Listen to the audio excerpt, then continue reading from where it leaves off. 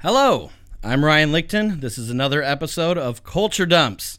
Today, I'm joined by a good friend of mine, Audra Zadora, the singer of Glam Skanks. Audra. Hey, Ryan. Yes, it's been a while. Oh, my God. We know each other because she was one of the greatest bartenders in the world at one of the not greatest bars in the world that we both worked at, where I was the karaoke guy.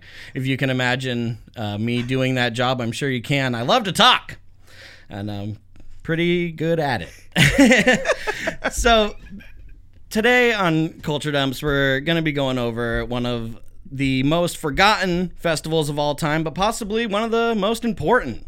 Today, we're talking about the Lilith Fair.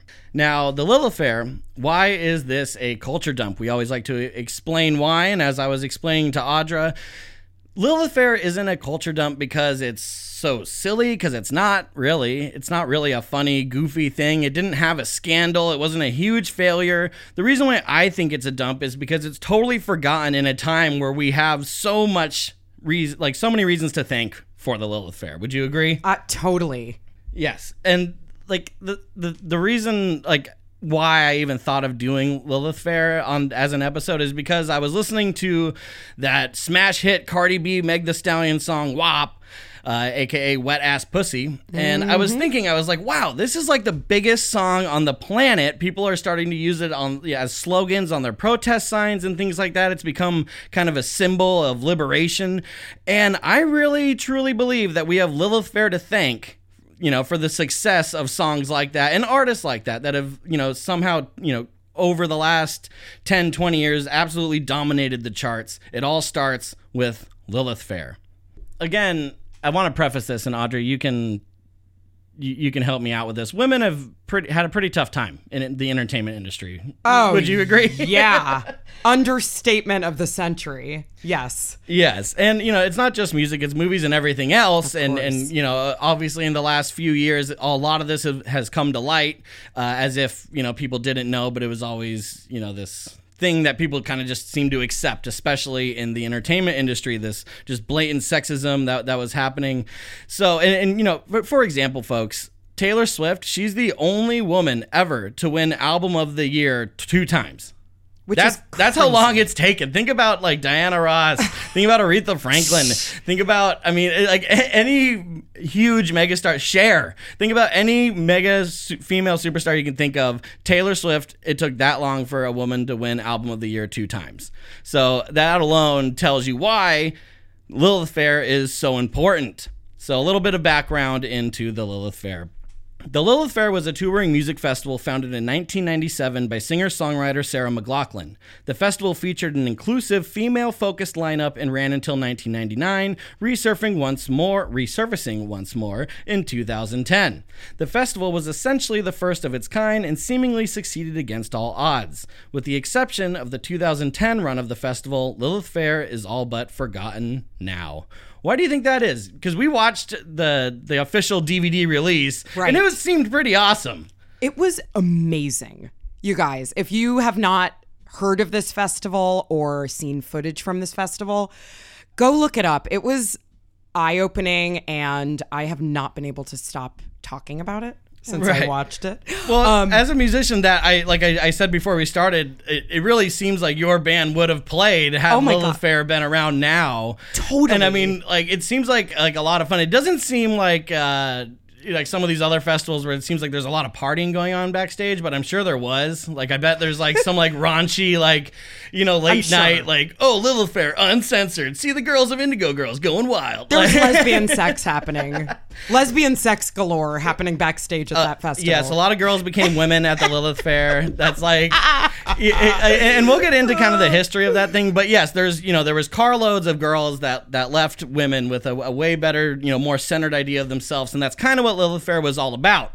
It caught kind of a bad rap in the media because it was the first of its kind, this all-woman, mainstream festival. Boys move aside. The only men that were playing on any of the stages were in the bands of these mega female acts. And that was the unique characteristic of it. But before we get into the actual festival, we have to get into its creator, Sarah McLachlan. Are you a fan? You know what? I always felt, obviously her voice is gorgeous. I became a legit fan after watching the Lilith Fair doc.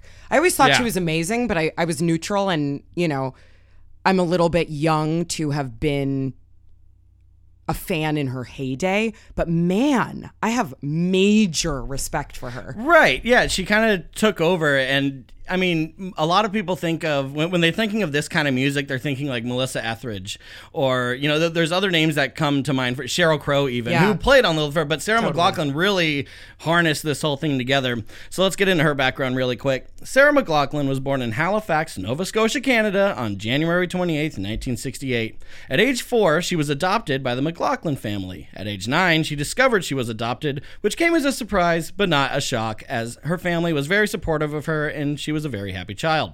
From a young age, Sarah showed an interest in music. Throughout her childhood and teens, she was classically trained in piano, guitar, and voice, according to the curriculum of the prestigious Royal Conservatory of Music, which is essentially the standard that you teach children music by, especially in Canada and parts of Europe as well.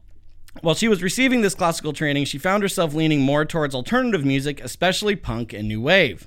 While in high school, McLachlan fronted the band October Game, which released their only single, Grind, on an independent compilation album. Have you listened to that? No. It's the best shit that she's done. We're going to play a little clip of the song Grind from October Game, and it is, I mean, I could see why she would be in a band like that, but it is a far cry from the music that we know her from. Yes. So we're going to listen to that.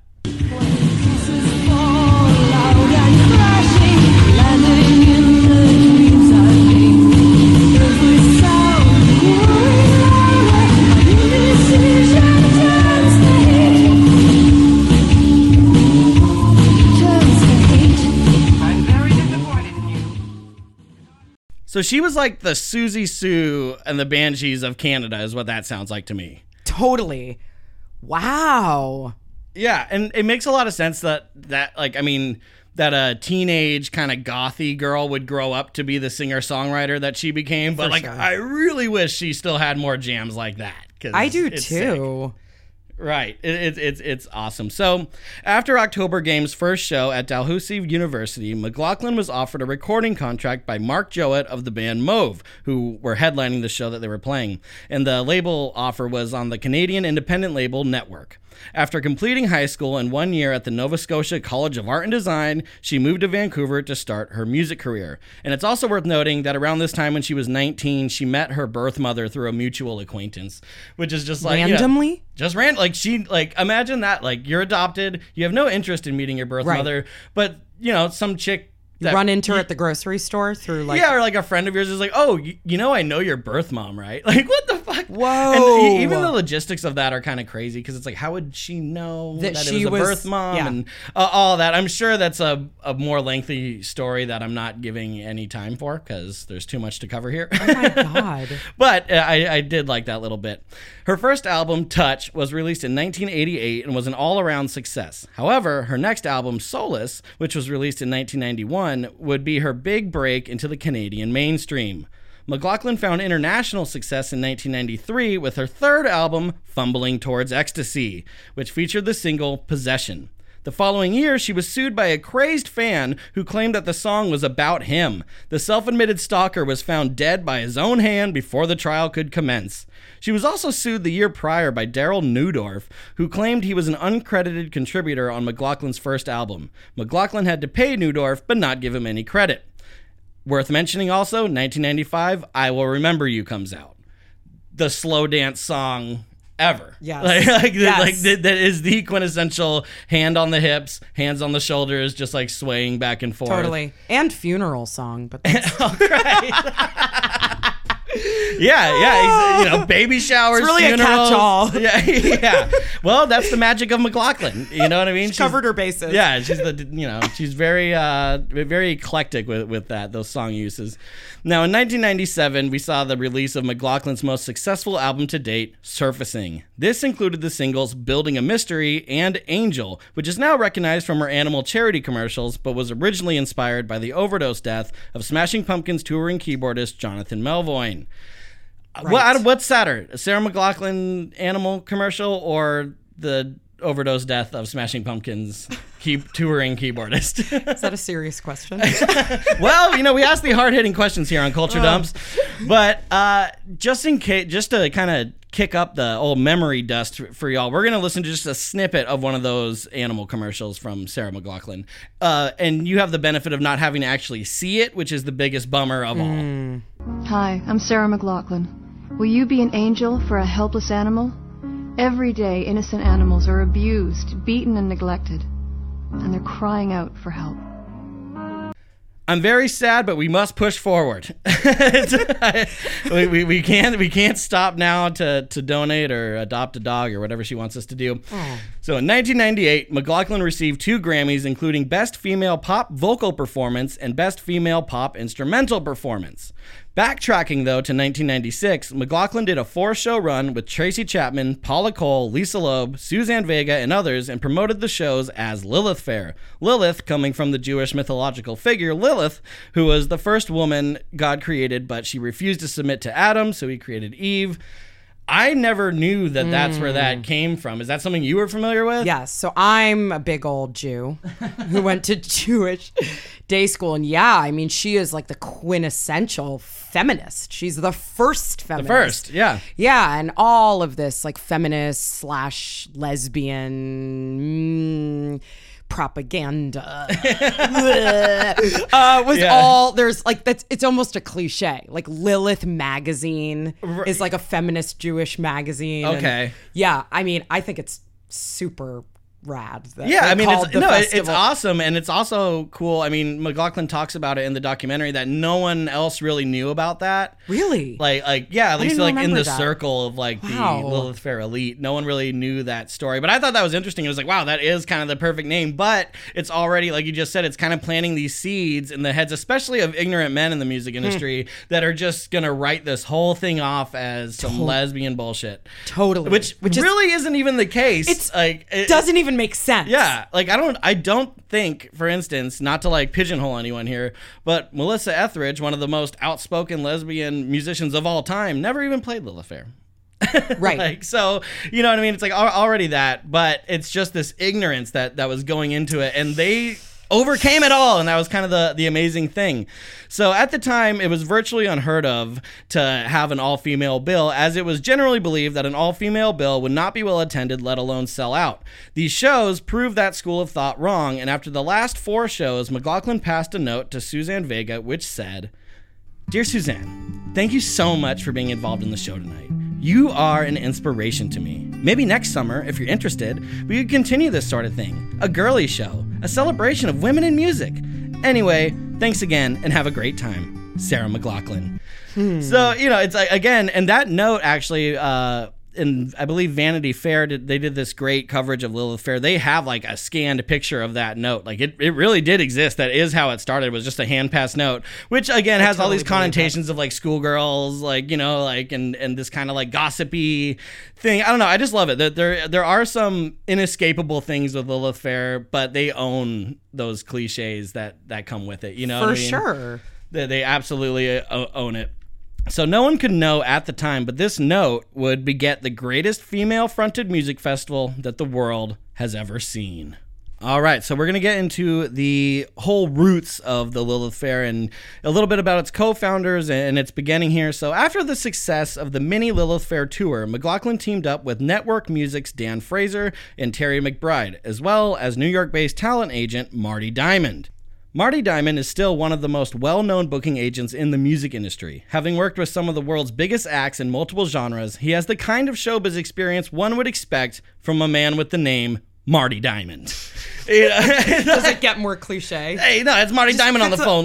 Listen, I gotta call McLachlan today. I gotta call fucking Crow. I gotta call fuking Jewel. The Wild Strawberries. Who the fuck is that? Indigo what? I mean, like this guy, he's got like 4 Totally. cell phones, a cigar. Absolutely. He's the kind of guy that's still, I don't know. I'm just envisioning the worst dude, and it's probably not what Marty Diamond is all about, but I just picture him as like a waitress butt slapper. Like, I do too. You know, it's Marty Diamond. He's a slob. Yeah, you know what I mean? And piles on his desk. He just has like all the Lilith Fair cast in his office. Listen, girls, it's a big shit sandwich out there, and you're all gonna take a bite.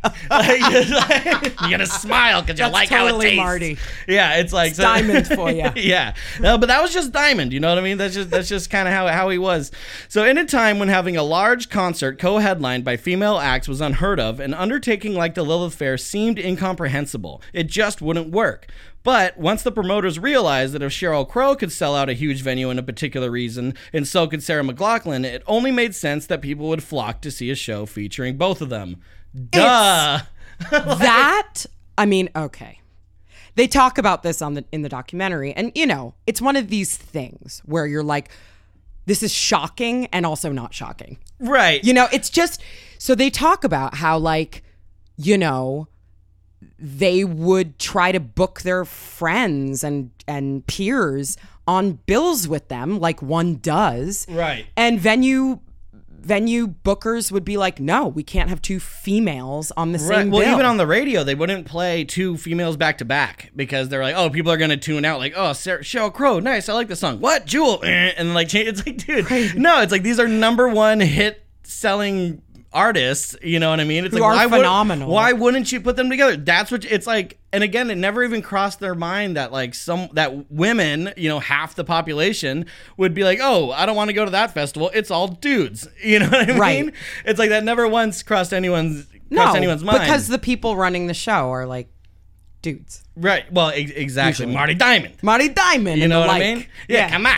But also, it's like they had these women that were fronting this thing, like Sarah McLachlan in particular, and especially like artists like Paula Cole and Sean Colvin and stuff like that. They had the cultural reference to know things that were similar to this in the past, like all these women's festivals that happened in the 70s, because the festival itself was modeled after the women's music festivals of the 1970s. Women's music is a genre of music specifically made by women to be listened to by women, and was often released on women-owned independent record labels. A unique quality of the women's music movement was the presence of outspoken lesbian songwriters who made their once taboo sexual orientation known to their audience, as well as outspoken black female activists who were given, for the most part, equal attention and respect in the scene. The leading artist of this movement was Chris Williamson, whose 1975 album The Changer and the Changed has been described as the Thriller of women's music. Like the Thriller, like the biggest album of all time. Yes. Thriller. Like, but I love that it's like, oh no, The Changer and the Change, that's like the Thriller of women's music, bro. Something that never has been said until this show. Bro. Changer and the Change? Oh, bro. Oh my God. No one's ever used bro and a Chris Williamson reference in the same sentence. Ever. But that's what you get when you listen to Culture Dumps, folks. Yes. And, you know, not only was it the biggest, most known album in the women's music movement, but it's believed to be the first LP entirely produced by women, and was also one of the most successful independent releases of all time. Wow. Right. So there was always some dude hanging around in a studio one way or another. This was fully dudes out, all women recording it, and these festivals would happen. And this is during the gay liberation of the 1970s, post Stonewall riot stuff. So, people, gay men and women are feeling a lot more free, but still persecuted for sure. But there is this new sense of pride and freedom and these mass gatherings, and of course, gay men had the club scene, whereas women had these great outdoor festivals. And yes, you would go with a car full of gals, and you'd meet up with some people there, and you'd come back and you'd start like a carpentry business or something. Sounds so fun. Yeah, yeah. I know you're just longing. Oh man, I am daydreaming over here about that. Yeah, well, and that's kind of where they got the idea from, because it worked back then and no one knew about it then, and if anything, it was totally looked down upon then because of the whole, like activist stuff that was going on with it. This is essentially just music. So it's come a long way. They're starting this thing. But the biggest obstacle that Lilith Fair organizers faced was finding venues that believed in their mission and had faith that the event would make money. They were told several times that no one would go to an all-woman festival. This was also due to the fact that the lineup was to be inclusive and eclectic. It not only featured the top acts in women's music, but also hip-hop, world music, rock, pop, and several other genres. It's a real festival. Totally. There was 3 stages. You had like an opening act kind of stage, the middle stage that was more experimental stuff in the world music, and then you had like the heavy hitter stage with like McLaughlin headlining each year, and then other acts following. But yeah, it was a huge deal, and again, because it's all women, it was like this smoke bomb to the industry. It's just so funny to me. It's like, who are these dudes who think these dudes? I mean, Marty Diamond, but like, it's no, Marty Diamond's an ally. We have to make okay. that You're very right. I'm clear. sorry. I'm very sorry. Yes. His peers, but right. It's just crazy to me that they would think that there's no market for this. But women will go to all women's festivals at the very least. Well, and again, you have to think like the sexism goes so deep. It's like, yeah, but women don't make the money. You know what I mean? It's like it goes so deep. Yes. It's this inherent thing. Like men take women to concerts on dates. Like that's like how long ago this mentality is. I mean, it's show business. It's like one of the oldest. Next to prostitution, it's one of the oldest businesses on the planet. Totally. So you have like a long, steadfast, like hardened mentality there that's not budging. But Lilith Fair is the little breaking the chain there that proved everyone wrong for just a second, though, because again, it only lasted 3. Yeah. You know what's cool though? I just wanted to say about Sarah McLachlan. There's this whole stereotype. One, they made the bad press for Lilith, which I'm sure we'll get to more, but is that it was like this lesbapalooza or whatever they called it. As if that's the worst thing. And first of all, as if that's the worst thing. Second of all, most of the women, not that it matters, but most of the women in charge of this, including Sarah McLachlan, were totally straight. Right. And something that I really respect and admire is, there's this negative stereotype of like the loud, angry woman coming in, and Sarah McLachlan is, man, she is like, she's so powerful and so, like quaint. Yeah. I mean, for the sake of sounding, I wouldn't say like unassuming or anything, but no, it's like, well, that's the thing about these Lilith Fair artists. They all have that quality where it's like everyone just shuts up. Yeah. And like listens to them. And like, people would say, like part of like the criticism was like, oh, like it's so boring and blah, blah, blah. And like, there's no heckling or hooting and hollering. It's like, yeah, because like it's a rare instance where it literally is just the music. Totally. You know what I mean? And it is the words, and people are coming for that. And while yes, it's immensely predominantly female attendees, there's tons of men in there. There were, yeah. You know what I mean? And I have a great clip for the very end of the show that will address the men going to Lilith Fair. I actually knew a guy that went, and like all his boys made fun of him. I mean, he was way older than me. This was a long time ago, and I remember like I found out. Because I've always been into this pop culture shit. And I was like, dude, you went to the Lilith Fair, what? And he's like, yeah, and everyone made fun of me, but like, I had a good time. Of course. That's all he had to say. He's like, I had a good time. Like, he couldn't understand why everyone was like, freaking out. But, we're in a different place now than we were in 1997. Not by much, but yeah.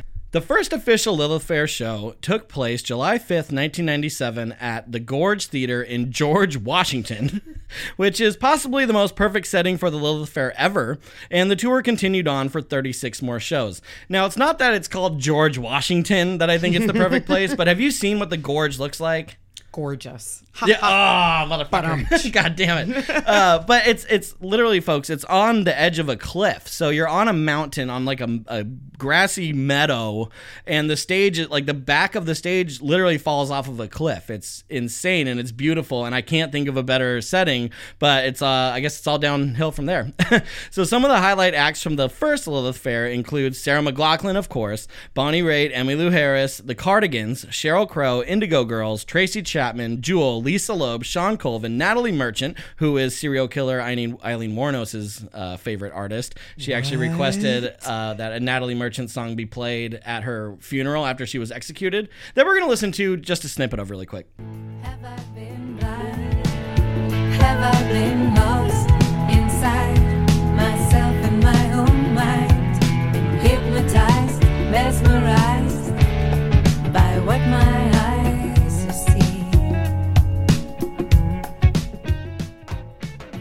Yeah, I just love that that's the song that Eileen Wuornos, bloodthirsty killer, who, there is some dispute over her crimes, but that's not the show that you're listening to, folks. You're listening to Culture Dumps, and we're talking about Lilith Fair, but for some reason I had to bring Eileen Wuornos' crazy ass into this.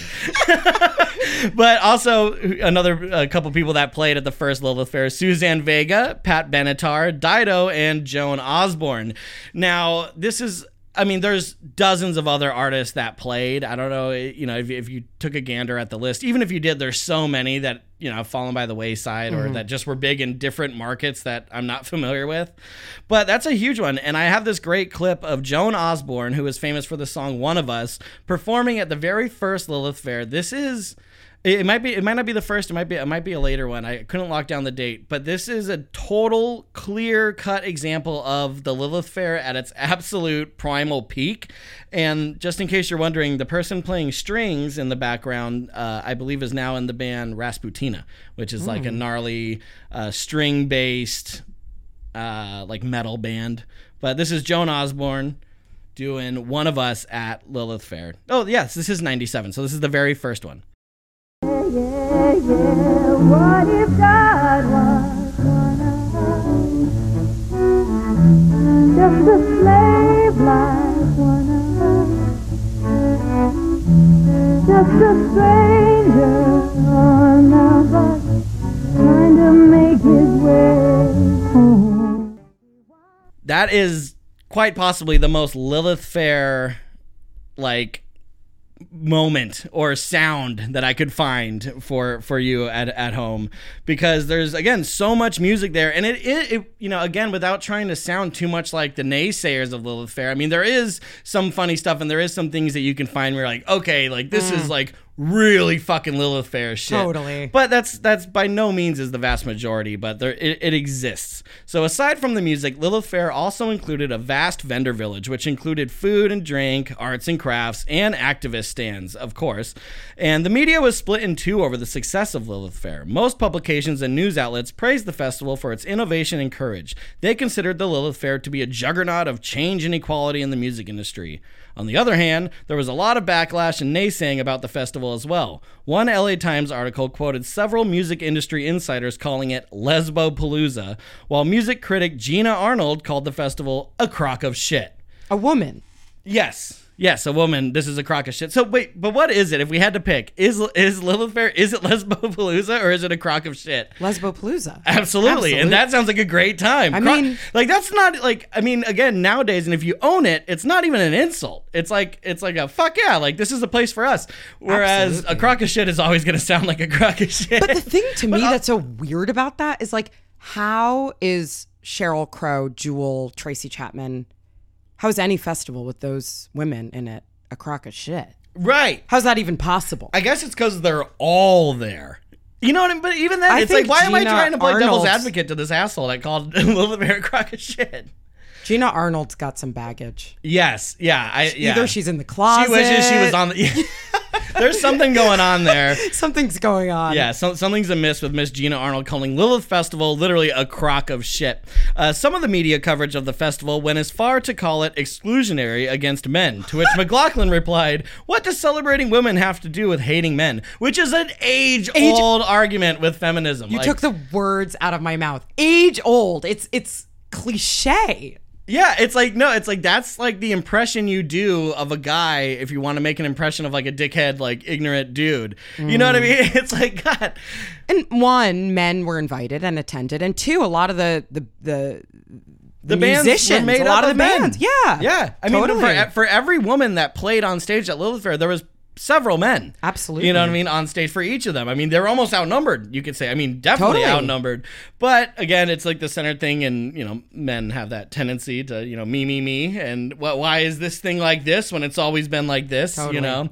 So all that's going into it. But again, it's like, Sarah McLachlan just handled it so well, because she said that at Well, I mean, she said in several interviews, you know, in retrospect and stuff. But in 1997, MTV was there, VH1 was there. They're all interviewing people, and they bring that up to her, and she's just wearing overalls and like a baseball cap. She's like, "What the fuck? Like that's ridiculous." And then they tell her how many records Alanis Morissette sold because Jagged Little Pill had just come out, and like she like shits her pants, and you could see like this rage like steaming like in her face, which is like fantastic. I would play the sample on the show, folks, but it's just too visual. You had to be there. By the second Lilith Fair tour, it was reported that women were buying more concert tickets than men by 20%. So when the 1998 Lilith Fair was announced, audiences were ready to pounce. The 1998 lineup included many alumni from the previous year, as well as newcomers Liz Phair, Erykah Badu, Sinead O'Connor, Queen Latifah, Sixpence None the Richer, Missy Elliott, Martina McBride, and tons others. That is the lineup. This is there. the lineup of the century to me. Right? I mean, that you could book that tomorrow and it will sell out. Even on those stupid Zoom concert shits. I'm so mad I missed that. And the other thing I'll say is like they realized pretty quickly that they had to get a little more diverse. Yeah. Yeah, they did. They're like, ooh. Yeah. My partner and I were but like... But they did. They did right away. Thing. Yeah. Right. That's what's amazing to me. Right away. And they didn't do it in a fucking pandering ass way, and like their lineup of the original idea of Lilith Fair, not even the original idea, because I think the original idea included so many different kinds of acts. They just didn't have access to them. I mean, when is Sarah McLachlan and Missy Elliott like running into each other to be like, hey, let's play together? You know what I mean? Or like Queen Latifah and fucking Lisa Loeb. That's what's so amazing about it. I know. Like and a festival with Erykah Badu and Jewel. Like I would pay a lot of money. That makes sense though, like in a way. Like okay, you're right. You know, but again, like Jewel and Queen Latifah, like in like 1998 Queen Latifah, like not like oh my comedy movie Queen Latifah, like fucking hard ass. That's a dream. Yeah, and like Missy Elliott was there, and like Sarah McLachlan talked about how great Missy Elliott was because she had this giant inflatable suit on and like ran through the crowd and was like, "It's hot as a motherfucker in this thing. You better dance." And there's no better image, Audra. I know you agree with me. There's no better image than a ton of Birkenstock-clad, middle-aged, you know, short haircut women going ape shit to Missy Elliott, having no idea what it is. Like, we came for Indigo Girls, stayed for Missy Elliott. Yes, that should be the Lilith Fair slogan. Yeah, come for Indigo Girls, stay for Missy Elliott. Yeah, they maybe their you know comeback would have been a little stronger had they listened to me. They needed better marketing. Yes, that's why they needed Ryan. Yeah, they need to replace Marty Diamond with Ryan Diamond over here. So Sinead O'Connor, who would be she could be a culture dump all on her own, was one of the most popular performers at the festival that year, despite her 1992 scandal. She was also responsible for starting a rumor that Sarah McLachlan was pregnant when she had to cancel her performance due to food poisoning at the Columbus, Ohio show. O'Connor came out and told the audience that McLachlan was backstage puking and that it was probably morning sickness. Fans were disappointed, but left peacefully, whereas a year earlier, when Ozzy Osbourne canceled his set at Ozfest at the very same venue, there was a small riot. And they even, all Lilith Fair got was Sinead O'Connor coming out and being like, oh, Sarah's puking. And that's it. Ozfest, every, major act that played came out and, played an Ozzy song. And then finally, Phil Anselmo from Pantera was like, that's the end of the show, guys. He's not coming out. And everyone rioted. I just also found a way to bring Pantera and Lilith Fair into the same conversation. I want everyone to be aware of that. Brilliant. Brilliant. Yeah, this is the kind of journalistic, enterprising you get here at Culture Dumps. But again, it's like Lilith Fair, I just wish I could see that back to back where it's like, sorry guys, Sarah's not coming out tonight. She's not feeling well. And it's like, oh, what a shame. Oh, is she okay? Yeah, they're like, I just really hope she's all right. Is there a way we could call tomorrow and find out? Whereas Ozfest is like, fuck this. Of course. Someone's like, does she need tea? Does she need tea? Oh, I'm sure there was plenty of tea backstage at Lilith Festival. I'm sure they were ankle deep in fucking tea bags back there. For sure. Also, that's the thing with this genre of music, this women's music thing. It's always about a couple of things. They always talk about coffee or tea, books they like to read, and then it's always about lounging around. Jewel has a song oh, I'd listen to Chopin, you listen to Mozart. You drink your coffee, I drink my tea. There's always that theme going around, and it just makes it very relaxing and more introspective. Whereas a dude's is me and my boys drink a beer. Totally. It's just we could go. And the 90s though, at that end point, you had the big boy bands like Limp Bizkit, Korn, Kid Rock, stuff like that. So the messages couldn't be more different. That's very true. Yeah. I mean, we could go into a whole interpretation on like why women were making music at that time versus why men were, like where it was coming from Oh, well, yeah, for sure. as far as catharsis, Yes. you know? Yes. And yeah, and also it's just a different experience, you know what I mean? But it really was, this whole like Lilith Fair sound really was the soundtrack to like coffee shops in college at that time. You know, Totally. like the male versions would be like Dave Matthews Band and stuff like that. And then on the flip side, you know, it's like these would all be bands on a Starbucks compilation. Like Totally. in like the year 2000, you know? So 1999 would prove to be the final year of the Lilith Fair proper. This 40-show tour featured all of the Lilith Fair cornerstone acts, as well as a slew of fresh faces such as Tegan and Sarah, the Dixie Chicks, aka the Chicks, Monica, the Pretenders, Bijou Phillips, Nelly Furtado, and soon-to-be superstar Christina Aguilera. That's another great lineup. Yeah, I mean, the Christina Aguilera thing is interesting to me because that's obviously she's doing like Genie in a Bottle and Right. stuff. It's like, how does like this pop music like being fused into Lilith Fair? Like, it's just interesting to think that it's translating to these audiences that are coming for obviously like, you know, the top 5 headliners, which all kind of sound the same. Right. But then you have like choreographed dancers and like rappers and stuff. It's just an interesting thing. But I feel like that crowd was more open. Yeah. Well, it's interesting, but it's also like really natural, like really organic. Because I feel like so many people actually, if they're being honest, have a really eclectic variety of music they just listen to. Guilty pleasures and everything. Yeah. So the umbrella was like women. Right, yeah. You know? Which is a But, big like, umbrella, and Lilith Fair really huge, showed that. huge, It's not yeah. just Jewel and Sarah McLachlan and Sheryl Crow. It's fucking, you know, it's Missy all, Elliott it's Missy and the Elliott too, Pretenders, yeah. and the Cardigans and Tegan and Sarah and everyone else. Now, Lilith did not come to an end in 99 because of financial failure or some kind of image tarnishing scandal, and it certainly didn't end because it had accomplished its mission of spreading equality in music. Many of the headlining artists of the festival were focusing on their careers, and several of the opening acts had found fame and their own success. It just didn't seem practical to try and book it again. Now, for the next 10 years, women made waves in music, releasing some of the top-grossing albums and singles of the decade, if not of all time. But still, as a whole, they struggled to maintain the respect of their male counterparts. Which, you know, this is, you know, early 2000s, you have that huge push of the female pop stars. It's kind of the end of girl power with Spice Girls, which ushers in Britney Spears, Christina Aguilera. Then you have, you know, Shakira, everything, Destiny's Child, which begets Beyonce. Right. I mean, it's Yes. growing and growing and growing. And Lady Gaga comes into the picture. And these are now, you know, forces to be reckoned with. But it's like everyone completely glossed over the fact that Lilith Fair cut out that piece of the pie it was the for them. catalyst. You know what I really. mean? Really. Yeah. And I found this great like little scandal that happened in country music that was known as Tomato Gate, where this famed country, you know, music critic, radio DJ, because this is like right when like there was a giant push for female artists in country, like Miranda Lambert and Carrie Underwood, like Kelly Clarkson was getting into it. Like a lot of people were starting to come up, and this guy famously said, he's like, well, you know, country music is basically like a salad, whereas men are the lettuce that make up the salad, and then women are like the tomatoes that you add in. What the? And so it became known as Tomato Gate. But also, folks, this led me to this new quote that I'm going to stand by that you can all use, but just give me credit. In a world full of lettuce, be a tomato. Yes. You know? Yes. Like, is that really an insult? It's like, oh, so you mean like men make up the part that you eat around? Yeah. You know, and I don't mean to be man bashing, obviously, I fucking am one, but it's like I have to recognize the silliness of some of these arguments and this mentality that so many of these people have. It's not even a good analogy. No. I mean, no, it makes, yeah, it'd be It like, means that men are a dime a dozen. It means the good parts of the salad are the women. Like, what was he trying to say? But yeah, and it's like a Tomato Gate. Where Totally women, like, dunced himself. Yes, absolutely.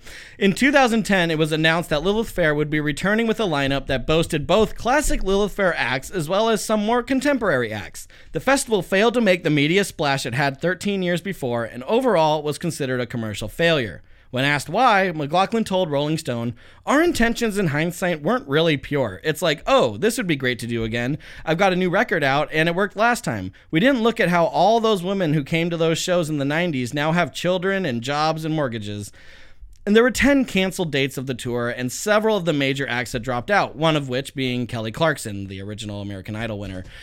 And, like, but I also just love that she like owned it. She's like, yeah, and it's like with the Woodstock 99 thing, you know, obviously I have so much Woodstock 99 permanently fixed in my brain. I use it as like a scale for things. But yeah, if the intention isn't pure, then it will show. Of course. You know what I mean? And it did. But some of the fresh faces of that 2010 Lilith Fair were Mary J. Blige, Miranda Lambert, Cat Power, Lights, Heart, Sugarland, Kate Nash, and Metric. So it was building steam. And this is like, you know, 2010, Coachella is now a powerhouse of festivals. People know how to throw festivals. Bonnaroo is a huge thing. Lollapalooza has been around. Lilith Fair already happened 3 times, but now it's obviously been quite a while, so that they had to wait, you know, or they had to play catch up as far as the infrastructure of throwing a huge festival goes. But you just hire a team to do it. It's just people weren't stoked. I feel like 2010 was a weird time for feminism. Yeah, I mean, I wouldn't know, but you know, it's like I'm just judging off of what I was seeing on social media and stuff at the time. No, it really was. I feel like it was a bit of a complacent time.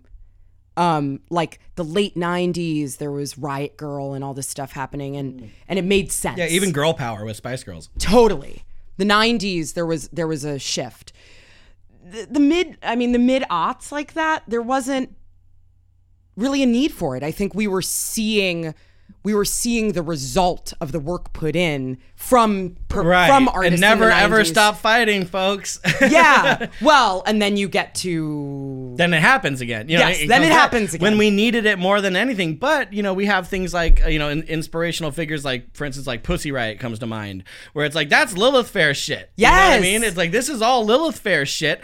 And if we could just, you know, if people in general could just look back and see that there's already been groundwork made, like, you know, this is nothing new at all. You know what I mean? It's like people would come together a lot better. And also, yeah, I feel like you're right. Like this complacency happened where, you know, huge festivals were happening that had huge female headliners. So everyone, you know, especially booking in the industry and stuff was like, oh, it's fixed. They didn't see a need. Right. Yeah, they were like, yeah, it must be because, you know, Beyonce's, you know, top selling, blah, blah, blah. And, you know, this, that, and the other, which brings us to kind of the end game here. What does it all mean? And I feel like we've been pretty good at keeping up with this, but you know, in the wake of the, you know, Me Too movement and, you know, the Weinstein scandal and Cosby and R. Kelly now and all these major publicized things that are coming out and showing, you know, the world, there's no more excusing it, that these terrible things are happening to women. But then also you have this clear rise of female icons, most notably right now, I would mention Cardi B, you know, because she's broken so many records in rap music and music in general, won all these awards and has this huge song, one of the top selling singles ever, and it's literally raunchy as fuck. Like if there was a song called Wet Ass Dick and it was all the same lyrics but just replace pussy with dick, like it would just be disgusting. I mean, there are right. There's a lot of songs right like well, they never rise to number one. True. You know what I mean? Yes. And again, I really feel like we have Lilith Fair to thank for that. It obviously you can't relate the two necessarily, but there is something to say for the music industry bigwigs that pull the strings, that broke down enough barriers that 20 years later, someone with a song so controversial can make it to the very absolute top of the music industry without fucking raising an eyebrow. You know what I mean? Like amazing. To music fans, I would say. Obviously, there's plenty of conservative folk out there that, of course, you know, grab their heart when they hear the lyrics of that song. But I really do. I mean, would you say that there's any accuracy to that, or what do you think Lilith Fair means? What does it mean to you as a female in music right now? I mean, it means so much. I mean, I'm humbled by it. You know, being where I am at the age I'm at, and not having known about it. You know. Like we're standing on the shoulders of giants sort of thing here. But what I was getting at earlier is like, you know, about the complacency thing in the mid-aughts. It's like now with the Me Too movement and intersectional feminism and all that, I'm like, let's bring this shit back. Right. Because no now, now there's this solidarity, there's this fire under all of our asses. No dudes would be allowed at this new one. This one's no separatist. Dudes allowed. Yeah, totally. Yeah, it's the new order. Yes. Yeah, like, but I mean, who would play now?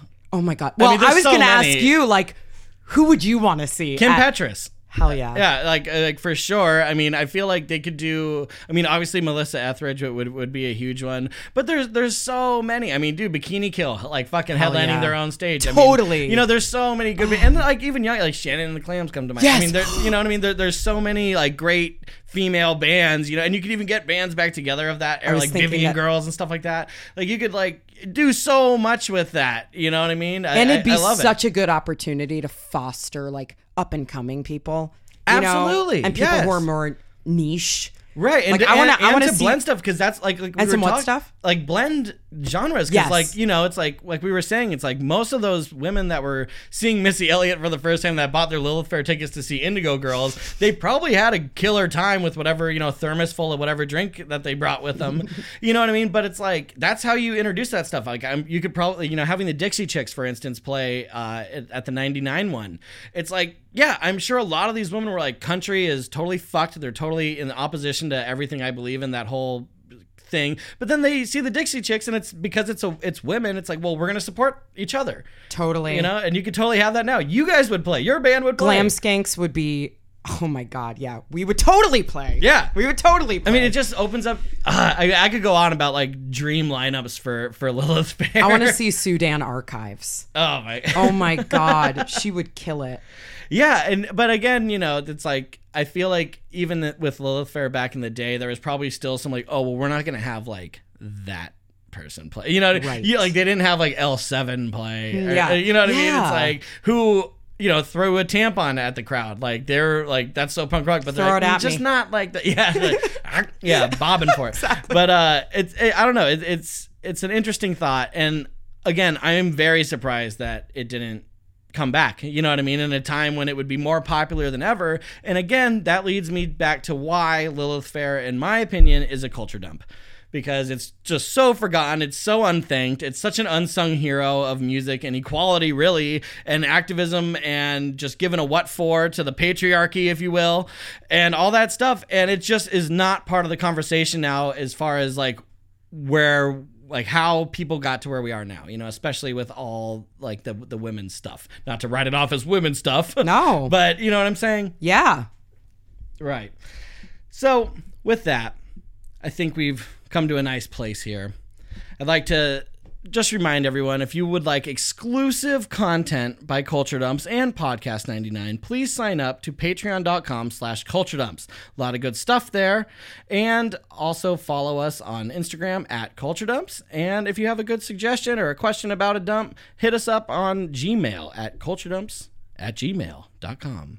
Audra, do you have anything you want to plug? Where can we hear your music? What are you doing? You guys, look up Glam Skanks on IG, on Spotify, Apple Music, you know, all the platforms. All the stuff. Glam Skanks. You heard it here first on Culture Dumps. I'm Ryan Lichten. I've been joined by Audra Zadora, and we'll see you next time. You are a very brave man coming to Lilith here. Why am I brave? You're here amongst a women. 20,000 women. How does that not make sense to you?